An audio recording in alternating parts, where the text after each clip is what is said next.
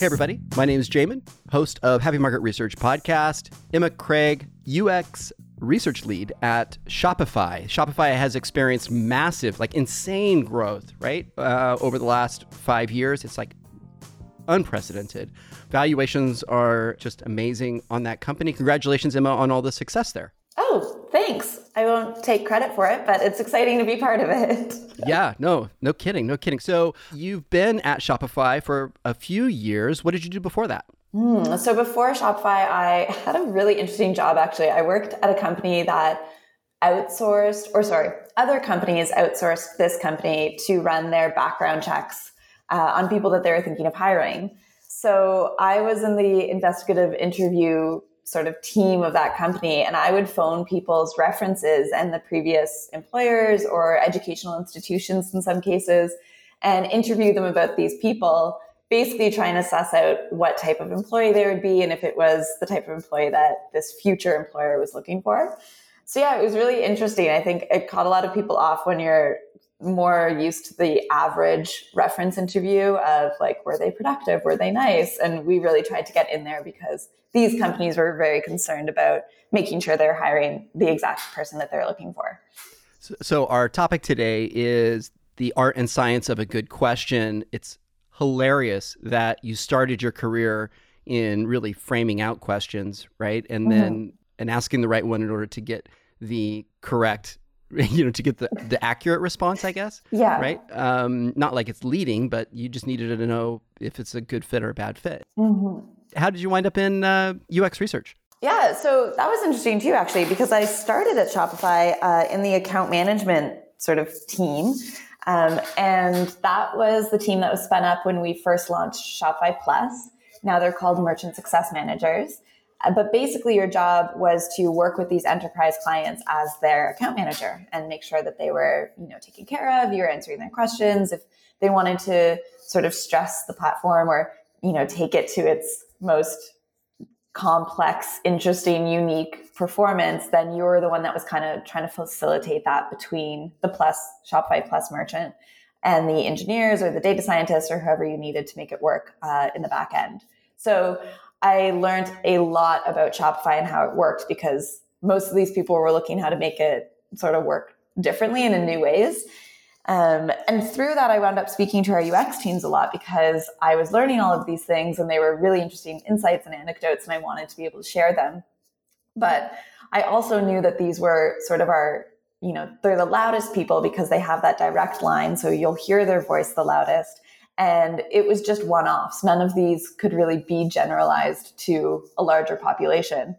And I started to be more interested in finding patterns and themes and talking to more people. And then I sort of, outgrew my role and became much more interested in the UX research aspect of things. So Shopify being, such a great company to work at, really kind of took me under that wing. I had UX researchers mentor me, and then I just naturally grew into the role. The mentorship part is really interesting to me. And I know it's a little bit off topic, but I just want to touch on that because I've actually seen that as a void or maybe an opportunity inside of Consumer Insights. Was there some formalized plan along that, or was it more just organic? No, there's definitely a plan because I left my, it was an internal transfer, but I left my position and it was managerial at that point. So I left my manager position to become an intern on the UX research team. Got it. To which my parents were like, oh God, what are you doing? What is UX research? My mom, oh my gosh, she couldn't stop calling it XXX research for the longest time because oh my God, that is just epic. I know. It wasn't in her vocabulary. So she was just telling people oh, my daughter's, I think it's XXX research. I was like, Mom, stop. Please stop saying that. Stop it.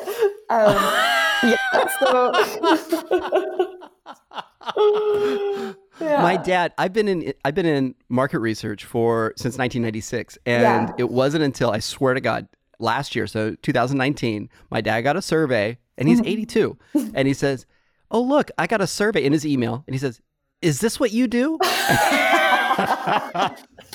I'm either outsourced technology help, right? Yeah. So my computer won't start, one of my family members calls me, or it's marketing. Yeah. Oh, that's so funny. 20 years later. Is this Yeah. Good job. Right. That's really funny. So my degree is in marketing. So I had like some market research experience just from doing internships and stuff over university.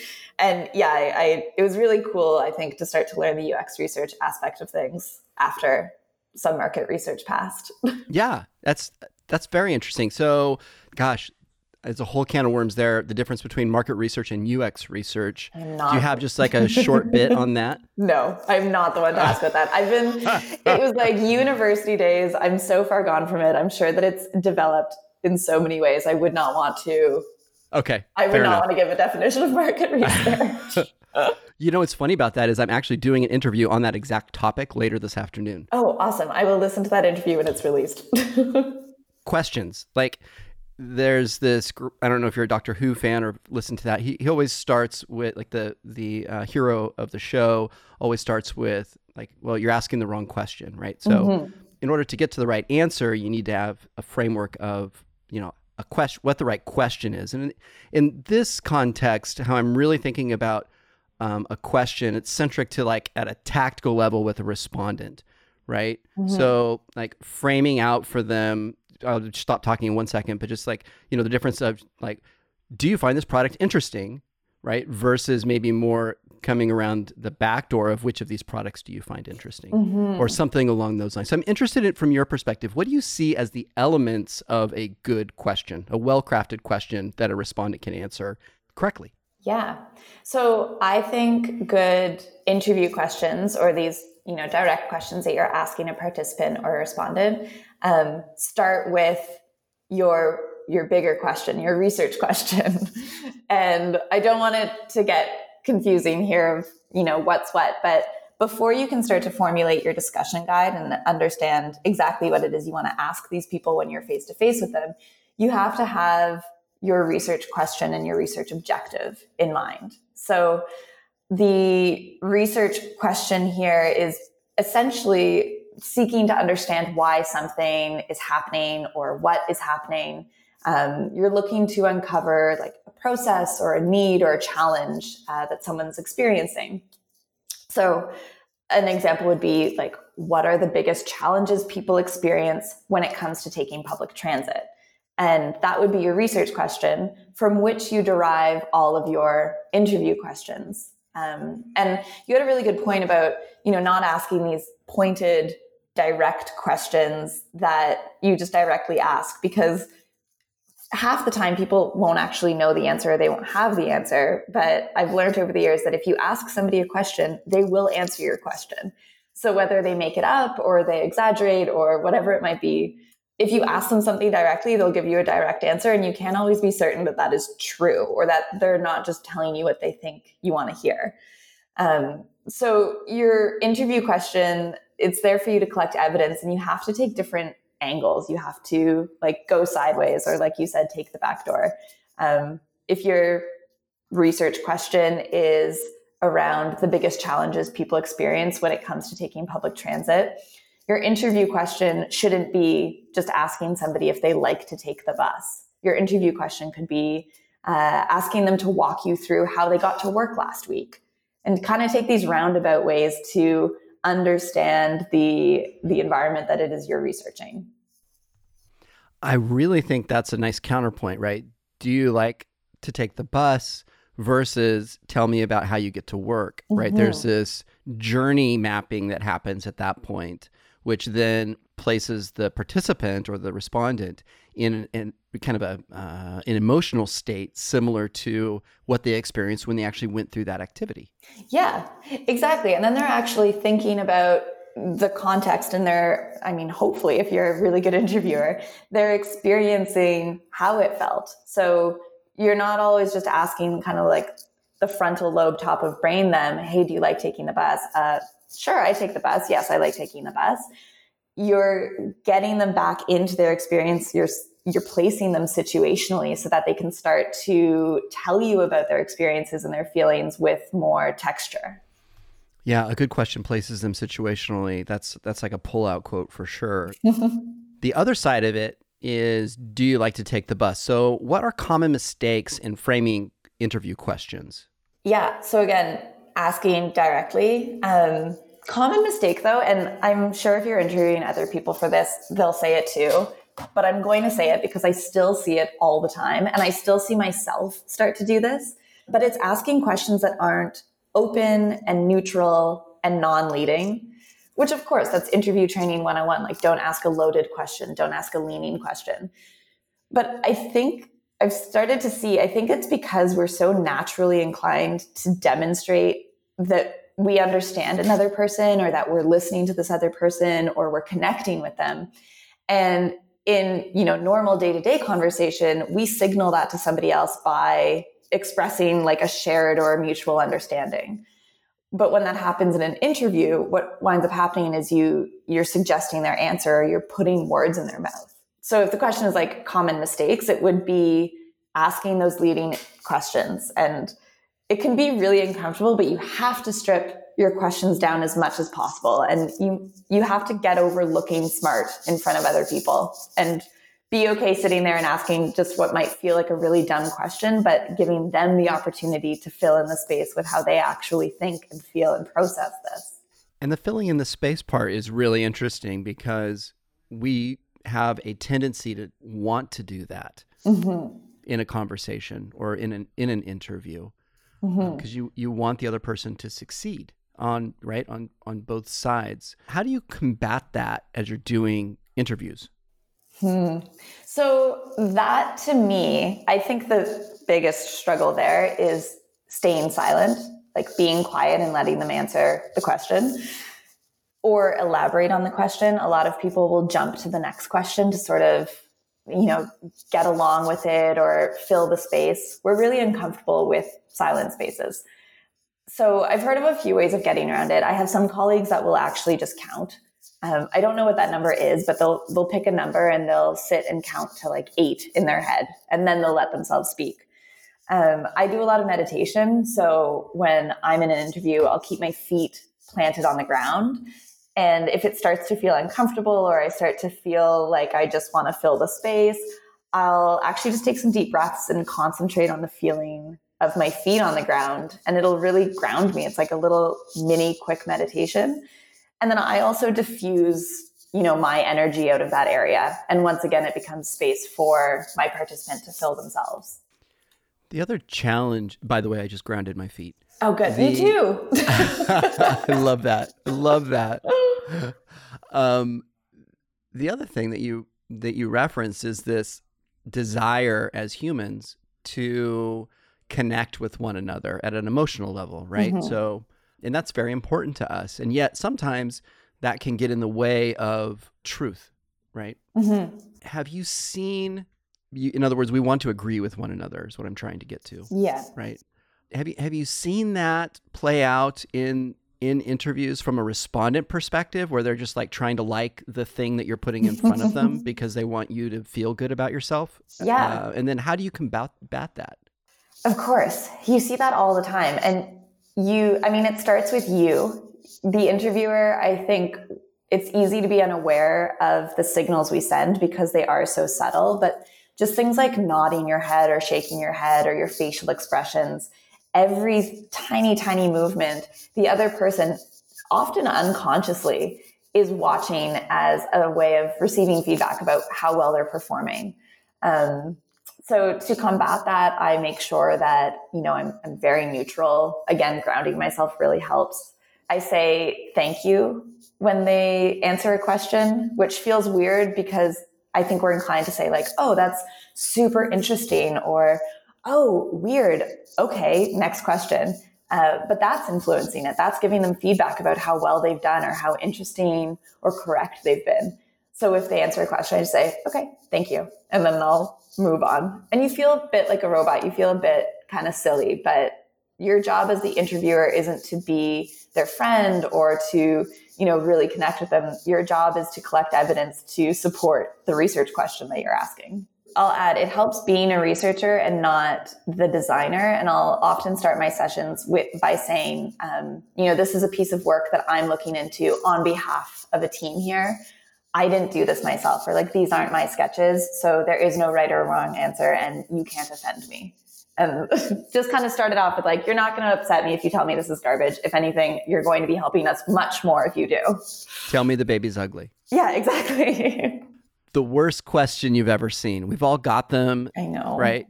And it could, I'm assuming this is, I mean, there's two lenses. One, it could be like you've actually done, or the other is, and probably more probable, is you've been exposed to, right, as a respondent or participant. Yeah. Oh my gosh. I mean, I'd say like questions that I get in emails, I always send them to fellow researchers and be like, look at this garbage. But I'll speak about interviews because that's what we're talking about. And I'll speak about myself because I did this a lot when I started out. And I still, when I write my questions, will notice if I'm doing it and try and undo it. But it's anything in the future. So we really want to ask people to predict things in the future. It seems like a good way of finding out information. So a really, simple example would be, how often do you picture yourself using this? Maybe in the interview, you've exposed that this is something they're interested in. They think it would be very helpful. It would, ease all of these pains and challenges that they have. And then you want to say, okay, well, like, how often do you think you would use it? But people cannot give you a realistic idea about the future. They don't know. They will make it up. Like I said, if you ask somebody a question, they will answer that question.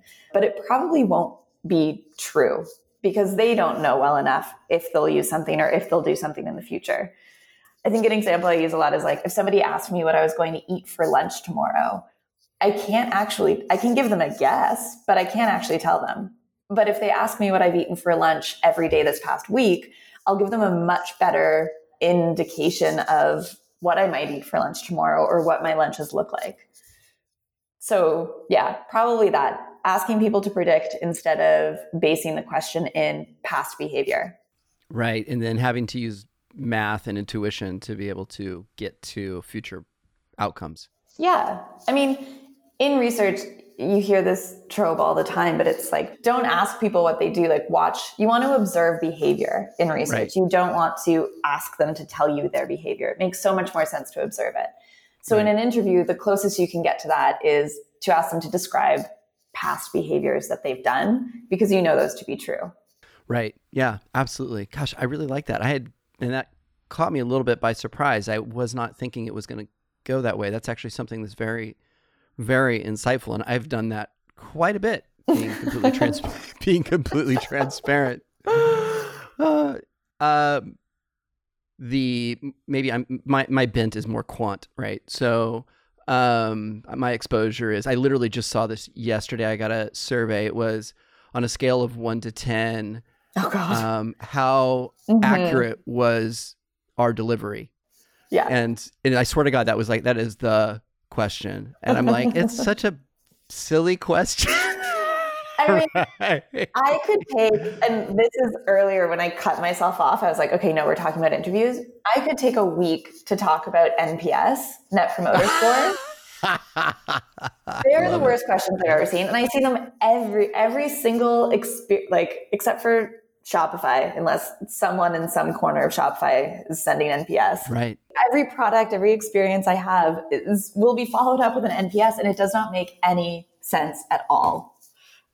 It doesn't. No. It's so interesting. But I'll tell you so this is what I find very interesting. Now we're totally off topic, but this inclusion of NPS in our at the activity level, where now everybody, right? Everybody who's buying stuff is being exposed to an NPS question, probably weekly.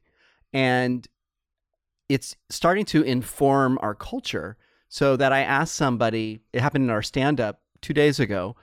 He happens to be Finnish. And I said, how was your day or whatever yesterday? Just like the small talk before. And he goes, I would rate it an 8. No. And I'm like, like, what happened? What happened? But what was interesting about that is, of course I couldn't help myself. I had to dive in. And, he said, well, the problem is that like in an American culture, if you say good, that means something very squishy. But, for me, it means something a lot more absolute. And so I'm trying to like quantify for you on a the way that a language that we'll understand, so that you can have an accurate idea, which is really hilarious on so many levels, right? But I know. but I thought it was interesting that you are seeing this like this change in how we relate to one another at a human level, really being dictated by this like intrusion of NPS in our lives. This is true. Yeah, that's a light way to say it. It's the sledgehammer of NPS. And the problem with NPS, though, like we've actually kind of said the same thing here, because NPS asks you to predict future behavior. Will you recommend this to a friend? Like, it's such a better question would be like, tell me about the last time you recommended a product to your friend.